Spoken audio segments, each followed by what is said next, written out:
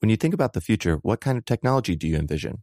Whatever the future holds, artificial intelligence will undoubtedly be at the heart of it all. Join Graham Class as he hosts Season 2 of Technically Speaking, an Intel podcast, and hear from the minds transforming healthcare, retail, entertainment, personal computing, and more with the help of AI. Tune in every other Tuesday and explore the latest technology that's changing our world today and creating a more accessible tomorrow. Listen to Technically Speaking, an Intel podcast on the iHeartRadio app, Apple Podcasts, or wherever you get your podcasts. AT&T connects an ode to podcasts. Connect the alarm. Change the podcast you stream. Connect the snooze. 10 more minutes to dream. Connect the shower. Lather up with the news. Sports talk, comedians, or movie reviews. Connect with that 3-hour philosophy show. Change the drive into work in traffic so slow. Connect the dishes to voices that glow. Thank you to the geniuses of spoken audio. Connect the stories. Change your perspective. Connecting changes everything. AT&T. Brought to you by the reinvented 2012 Camry. It's ready. Are you? Welcome to Stuff You Should Know from HowStuffWorks.com. This podcast is brought to you by Audible.com, the Internet's leading provider of spoken word entertainment. Get a free audiobook download of your choice when you sign up today. Log on to audiblepodcast.com/stuff today for details. Hey, welcome to the podcast. I'm Josh. This is Chuck. Nothing? I'm here. All right. Sorry. Chuck is here, I wanted believe it or to not. keep everyone in suspense. Yeah. Is Chuck here? Yeah. Is he not? Well, all we needed were the violins. Right. Chuck, you watch Criminal Minds? I don't. Do you watch Private Practice? I don't. Biggest Loser? No. What about, okay, this is the fourth and last network. What about Till Death? I never even heard of it. Okay. I watch comedies. I watch cartoons. Well, Till Death is a comedy, but Oh, sorry. had you watched any of these shows, had you been a big fan, on Wednesday, September 24th, you would have been very upset. Because they were all preempted, I bet. They were all preempted. Already, you're well aware that the economy is in the toilet. It is. It's headed that way. And all you want to do is sit back and watch your favorite celebrities lose weight, or watch Brad Garrett, tussle verbally with his wife, or Right. Whatever Private Practice does. I'm not fully aware. Right. Practicing private things. I guess. Exactly. You want to escape through these, and all of a sudden, here's George Bush laying it out there. This is a president who's avoided using the word recession in public, and all of a sudden he's basically white-knuckling Right. the podium with the presidential seal in front, Right. saying we're all going to die. Maybe he just wanted to skip straight to depression just for kicks. I guess, Avoid recession. Avoid recession, go right to depression. I don't know that he used the word depression. No, of course not. But he may as well have. Right. It was bad. He said our entire economy is in danger. Was one quote from that very great address. Unusual, rare. Right. He doesn't usually do this kind of thing. Right. I think he should have followed that sentence up immediately with good luck to whoever's coming next. Exactly. Yeah. So long and good luck, or whatever. Right. Yeah. So this is kind of a big deal, and I think Bush addressing on a Thursday for no other reason than to tell Americans that the economy's in danger, it kind of really made it a bigger point. And the reason he went on was because he was trying to garner public opinion for Exactly. the Paulson plan. Right. Also known as the $700 billion bailout. Yeah, a.k.a. just the bailout, I think people are calling it. Bailouts, yeah. That's the word on the street. It is. And it's not hyphenated for our listeners. It's not 2 words. It's 1 word. This is AP right here, okay, not us. So he's on there. He's talking about the bailout. Why would he care? Why would he care what Americans think? I'll tell you why, Chuck. You didn't even let me answer, but yeah, sure. Go ahead. He has earlier that week, it looked like Congress was going to pass it. Everybody was patting one another on the back for bipartisanship. You remember? Oh, yeah, it looked House, rosy. Senate, Democrat, Republican. The leaders are saying, we're passing this, right? Yeah. And it starts to go into the House, and they bring it to a vote. And all of a sudden, these rank-and-file Republicans stage this revolt. And they're like, hey, how about this? We've got another plan, and it's nothing like yours. Right. So ultimately, the House defeats the bill. Sure. 228 to 205? Something like that. Yeah. Man, I think it was good. exactly that. You Actually. were really good. It's right here in front of me. And a memory like a bear trap there, Chuck. Okay, so the House defeats the bill. It looks like it's sunk. There's people, screaming in terror, dogs and cats living together, right. Mass hysteria, right? Yeah. And Bush has already played his one ace in the hole by addressing the nation. The only thing next he could do would be right. like to kneecap somebody, maybe a figure skater on public television to get our attention. Right. Who would do that, though? I don't know. Terrible, terrible. So it looks like the bill's defeated, and all of a sudden here comes the Senate. Right. On the white horse. Exactly. Now, the House is usually kind of the congressional body that's known for shouting down things and, right. trying things on the sly. And the Senate's supposed to be wise and sedate and calm. Right. And all of a sudden, they're taking up a failed House bill, basically. Right. Sweetening it. Like they attached a very popular mental health bill. Did you know that now healthcare providers have to treat mental health like they treat physical maladies? Well, that's good. Yeah, it is good, which is one of the reasons why they put it in this bill, so right. it would pass. There's also a lot of pork in there, though. I never There complaints. is. Manufacturers of wooden arrows that I think Boy Scouts favor right. get some subsidies out of that. Yeah. And then there's the extension of expiring tax breaks for the wealthy. Right. Although there's also some tax relief for the middle class, new tax relief in there. Right. And I know the one important thing they did was raise the FDIC's insurance coverage for people's banks accounts. Yeah, which is huge because banks like Wachovia and Washington Mutual are going under. Right. And I mean, these are neighborhood branch commercial banks where you keep your money. And all of a sudden, oh, wait, the bank's front door is locked and right. it's, 2 p.m. on a Tuesday. I was one of them. Really? Not one of the banks, but one of those institutions. I'm not going to divulge too much, but yeah I was worried there for a little while. That's good. Well, I'm not going to name my bank either, but I'm very confident in it. Recently purchased Countrywide, among other things. So I'm feeling pretty good about my bank. Which is your under your mattress? Let me knock on wood there. Yeah. I don't want to tempt the gods. Okay, the Senate takes up the bill, and they add the sweeteners, and they cough up Senate Amendment 5685, which is the Paulson Plan with the mental health bill, the FDIC increase. Paulson Plan Plus is what I like to call it. That's a great name for it. You should have called it that. This is the same day. They passed it the same day that they took this up, right? Mm-hmm. The Congress never acts this fast. No. Even more amazing, 2 days later, the House gets it. That day, they pass it. I think they passed it at like 12:30, and they started deliberating on it at 10 in the morning. They right. passed it 2.5 hours later. Yeah, I wondered when it happened if, no one really knows this probably, but if it was the sweeteners actually, or if the House kind of ended up with some egg on their face with the first vote and realized that everyone was really freaked out by the fact that they defeated it. Well, I think, number one, I think Bush's address actually did have a real impact. I watched a lot of CNN. I actually watched CNN live as the House was voting on this amendment. And there were a lot of congressmen or congresspeople who said that they switched their vote because the calls that they were getting from their office changed from, I don't like this bailout package to you've got to vote for this bailout package. Right. And that actually changed votes. And you can probably directly link that to Bush, looking very tired and haggard and scared on, Wednesday, September 24th. Right. So I think that's one of the reasons why the House actually passed. My uncle's a former congressman. I should give him a call and see what he thinks about the whole thing. Where is he from? Yeah, he was a congressman in Tennessee, two or three terms, I think. That's great. Yeah. Good for him. Okay, so it passes, right? Right. And it's actually no longer a $700 billion bailout. The bailout $700 billion, but this bill actually hiked it up to an $810 billion bill. Did you know that? I didn't know that. All that what's additional an extra sweeteners and tax breaks? $110 billion? Yeah, like it matters. Right. And the weird thing is taxes these days. You don't really feel the pinch. Like you think about the government shelling out $700 billion. How are we going to feel that pinch? Right. And actually, for every American, that's I think $2,300 a person. Really? For every American, taxpayer or non. So we're going to feel the pinch somewhere, Right. Or are we?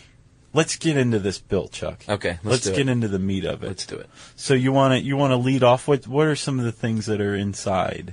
I see by you baring your teeth. Are you cool? Well, no, I know that it's that one of the things they signed off on was an immediate $350 billion. They kind of did it in stages, which I'm no economist, but it seems to be kind of the smarter way to go. Yeah. $350 billion up front and taxpayer money.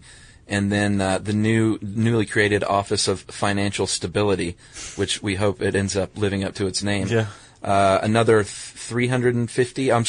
another $100 billion after that, and then another $250 after that.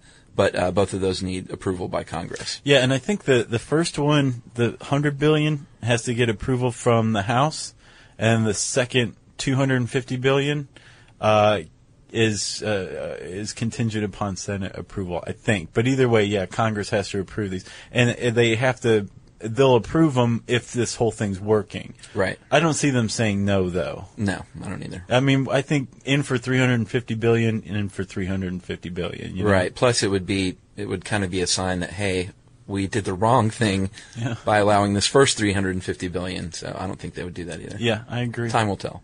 I agree. So, like you said, this bill establishes a brand new office. We're going to have a brand new office. Right. Like you said, the Office of Financial Stability. And this is led by the Treasury Secretary. Not necessarily Henry Paulson, but whoever is the Well, they the just Treasury Named, Secretary. actually, yesterday, the new bailout chief. Oh, really? Who? Yeah, you don't even know this. No, this breaking is news. breaking news here. Yeah, his name is Neil Kashkari. And this guy is 35 years old. Holy cow. Yeah. And he's going to be in charge of doling out the cash. He's overseeing the Office of Financial Stability. He was previously a vice president at Goldman Sachs. And before his career in finance, he developed technology for NASA space missions. So this guy was clearly doing things in college that I wasn't doing. Yeah. At 35, that's not a very long existence on the No, planet. but he seems to be a sharp guy. So. Okay, so we have a brand new czar of economic stability, I guess. Yep, then. fresh meat. And what this? Oh, I'll bet you he ages 20 years over the next 6 months. Yeah. So basically, what this guy's going to be in charge of, essentially, is buying up terrible investments that banks and investment banks and other kinds of firms have on their hands. What a weird job. It is a weird job. It's never been done before, as Right. far as I know. Basically, there's certain types of investments that can be bought, and all of them are related to mortgages. You've got like mortgage-backed securities. I think collateral debt obligations would be purchased under this, and mortgages themselves, Right. which I thought was kind of cool. Yeah. Because this is actually one way that it could directly benefit a homeowner. One of the provisions in this act is that when this guy, what's his name again? Neil Kashkari. I'm not sure how you pronounce it. Let's call him Kashkari. Okay. When Kashkari is negotiating with these investment banks and other people to purchase their bad securities, he's going to try to force down their throat restructuring of the mortgages. Right, the Hope for Homeowners Act. Yeah. I Now, believe. the big problem with that, and what it is it's basically congressional support for restructuring loans. Sure. Knocking down the principal, which is pretty radical. Yeah, oh, yeah. You borrow $400,000 for a house, you can't afford it, and all of a sudden, we're just going to pretend like you only borrowed $200,000. Yeah. That's huge. The thing is it's a voluntary program. I think you probably get tax rebates or write-offs Right, if some you're incentives. a company or a lender that engages in this.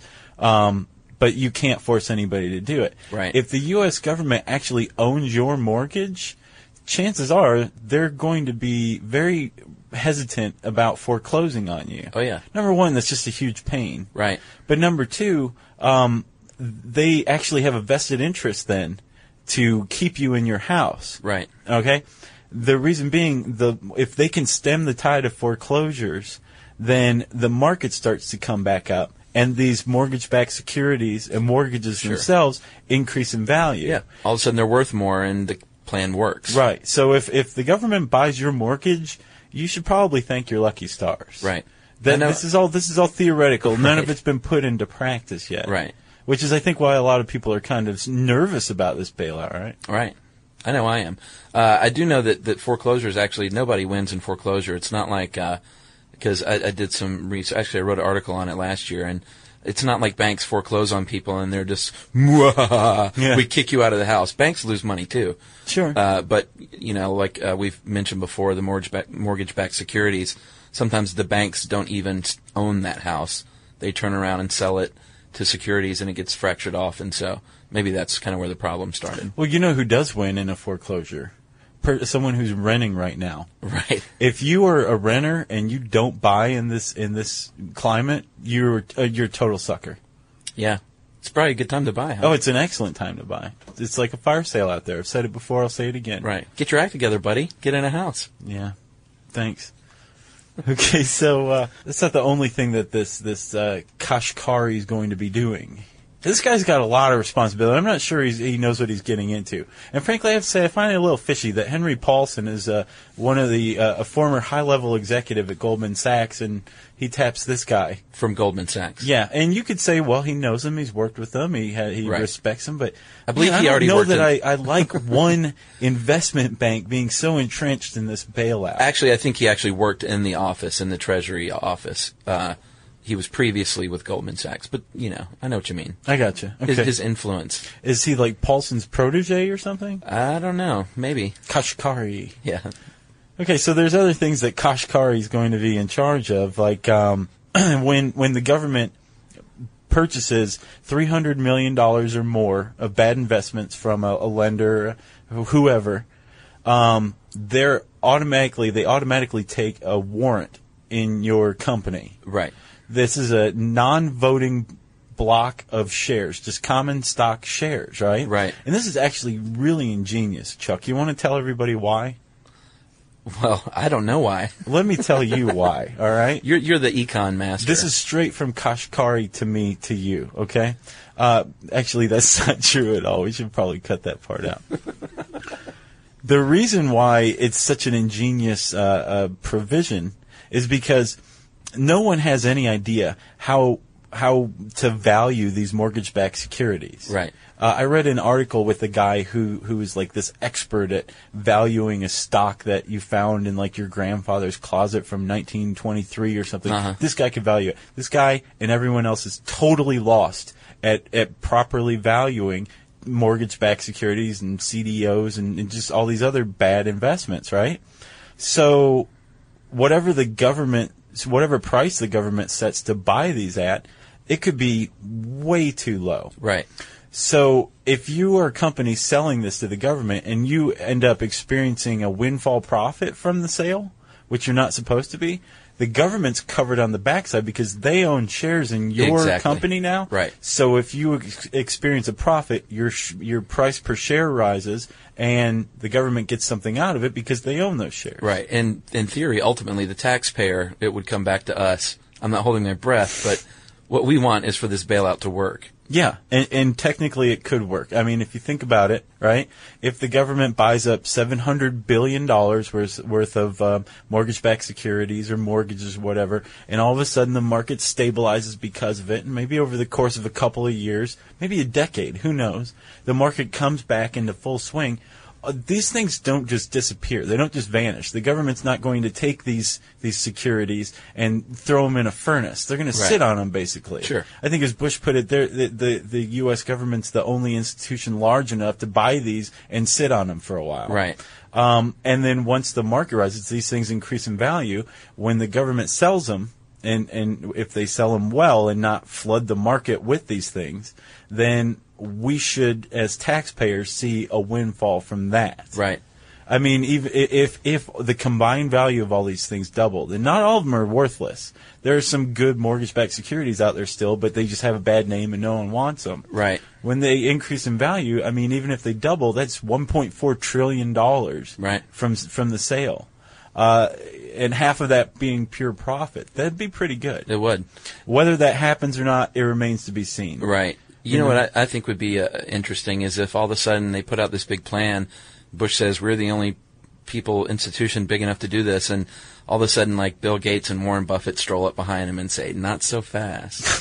We've got our own plan, and they just bought up, $800 billion worth of bad investments. Well, Warren Buffett's been on a buying spree right now. Well, of course he is. It's not just a good time to buy a house or foreclosed house. It's a good time to buy stocks. Yeah. So again, it's like fire sale out there. Sure. It's crazy.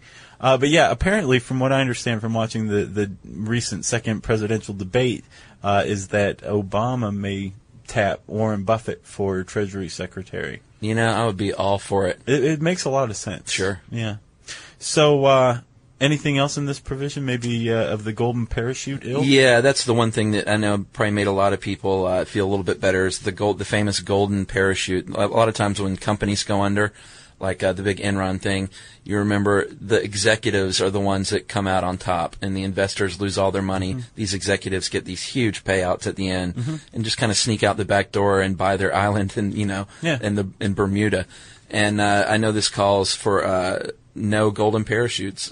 These big multi-million-dollar severance packages are not going to happen. No, and specifically, your top 5 executives, any salary over $500,000 can't be deducted as an expense. Right. So that, in theory, should limit companies from doing it. There's some problems with that, though. What's that? That's just your top 5 executives. Right, sure. Another problem with it is that the cap, there's already a cap that exists, but it's at $1 million. Mm-hmm. You can't deduct any salary over $1 million. So really, for a major company, all it's going to be is $2.5 million in lost deductions, which is nothing. Right. Plus, the second problem. The other problem, this is the biggest problem. There is no provision in the golden parachute clause of this law, the bailout bill, that says anything about stock options. So think about it. You let an outgoing CEO go. You're like, you did a terrible job managing, but here, take all these stock options. Right. And we're going to value them at today's terrible market price. Right. Just hold off a couple of years. The market's going to come back, and you cash in your options, and you're just richer than an astronaut. Right. That's. I'm glad you said that because I didn't even know that. But that's what I was just about to say. Is the way these guys operate. I had a feeling there's always some back door where they get theirs. Yeah, and they will. There's not going to be any way of going around it. The only thing I think that we can hope for is that there should be widespread investigation and probably criminal lawsuits against a lot of the people who are running the show. Yeah, I think this will be under the microscope more than other little quieter bills that go through. I think so. I think so too. So if you want to know anything more about this, I would strongly recommend you exercise your civic duty and read How Will the Government Spend the $700 Billion Bailout Funds on HowStuffWorks.com. And stick around to find out one more reason why you shouldn't wear a Bluetooth headset. But first, Chuck, a message from our sponsor. Hey friends, if you've ever been in the market for a new home, you know home shopping can be a lot. There's so much you don't know and so much you need to know. Like, what are the neighborhoods like? What are the schools like? Who is the agent who knows the listing or neighborhood the best? And why can't all this information just be in one place? Yeah, well, now it is, everybody, on Homes.com. They've got everything you need to know about the listing itself, but even better. They've got comprehensive neighborhood guides and detailed reports about local schools, and their agent directory helps you see the agent's current listings and sales history. Homes.com collaboration tools make it easier than ever to share all this information with your family. It's a whole cul-de-sac of home shopping information, all at your fingertips. Homes.com. We've done your homework. This is it. Your moment. This is your time to make your comeback with Purdue Global. When you come back with a Purdue Global degree, you create opportunity for yourself, your family, and your future. It's a degree you can be proud of, a degree that employers will trust and respect. Purdue Global offers working adults like you over 175 flexible degree programs to meet your specific career goals. These include associate, bachelor's, master's, and doctoral degrees and certificates. Purdue Global degree programs range from nursing to business to communication and more. Whatever your interest, we have the degree that will move you forward. You have the knowledge, you have the experience. Now it's time to get credit for the work you've done and earn the recognition you deserve with Purdue Global, Purdue's online university for working adults. You know you're worth it. We do too. So don't wait another second to get the degree that will take your career to the next level. Start your comeback today at purdueglobal.edu. Josh, what's the first reason that you shouldn't wear a Bluetooth headset? I know you don't like the way... Awkward fashion look. I'm just going to say it. It's my personal opinion. I know a lot of people like them in Well, you're handy, styled right out of the preppy handbook, if I may say so. I do my best. Which is good. That's a good look. My sister used to have that when I was growing up. Yeah, me too. Yeah, did you really? Yeah, I used to read it on the John. It's very cool. Yeah. It's a cool book, if I remember correctly. She also had How to Speak Like a Valley Girl, I think. Yeah, I skipped that one for sure. Yeah, that's probably for the best. The name of the article is How Bluetooth Surveillance Works, and apparently, if you wear these things, people know where you are. So how, Chuck? Well, if you have a Bluetooth headset and you have it turned on, from my understanding, you can get blue-jacked. Is that right? Blue-jacking. Yeah, blue-jacking is the term. And it emits a signal, and other people with Bluetooth can actually tell where you are. So if you're into privacy, then... If you're into privacy, make sure you read How Bluetooth Surveillance Works on HowStuffWorks.com. For more on this and thousands of other topics, visit HowStuffWorks.com. Let us know what you think. Send an email to podcast@HowStuffWorks.com. Brought to you by the reinvented 2012 Camry. It's ready. Are you? Hey, if you haven't heard of Visible, well, now you have. They're the wireless carrier that's making wireless visible. It's in the name. Switch to Visible, the wireless company that makes wireless visible. Get a one-line plan with unlimited 5G data powered by Verizon as low as $25 a month, every month, taxes and fees included. Use promo code STUFF20 to receive $20 off your first month for listening to this podcast. Switch now at Visible.com. For data management practices and additional terms, visit Visible.com. The Visible monthly rate is $25 per month. In business, first impressions are everything. And that's why every business owner needs to know about Ruby. Ruby is the virtual receptionist company who screens, transfers, and takes messages 24/7, all while making your customers feel special. You definitely don't want to hire a subpar front desk person. And with Ruby, they engage with your callers in a conversational way, just like your best employee would. Never miss another customer call again. This year, make your business the best it can be. Visit Ruby.com today. Or just call them at 844-900-RUBY.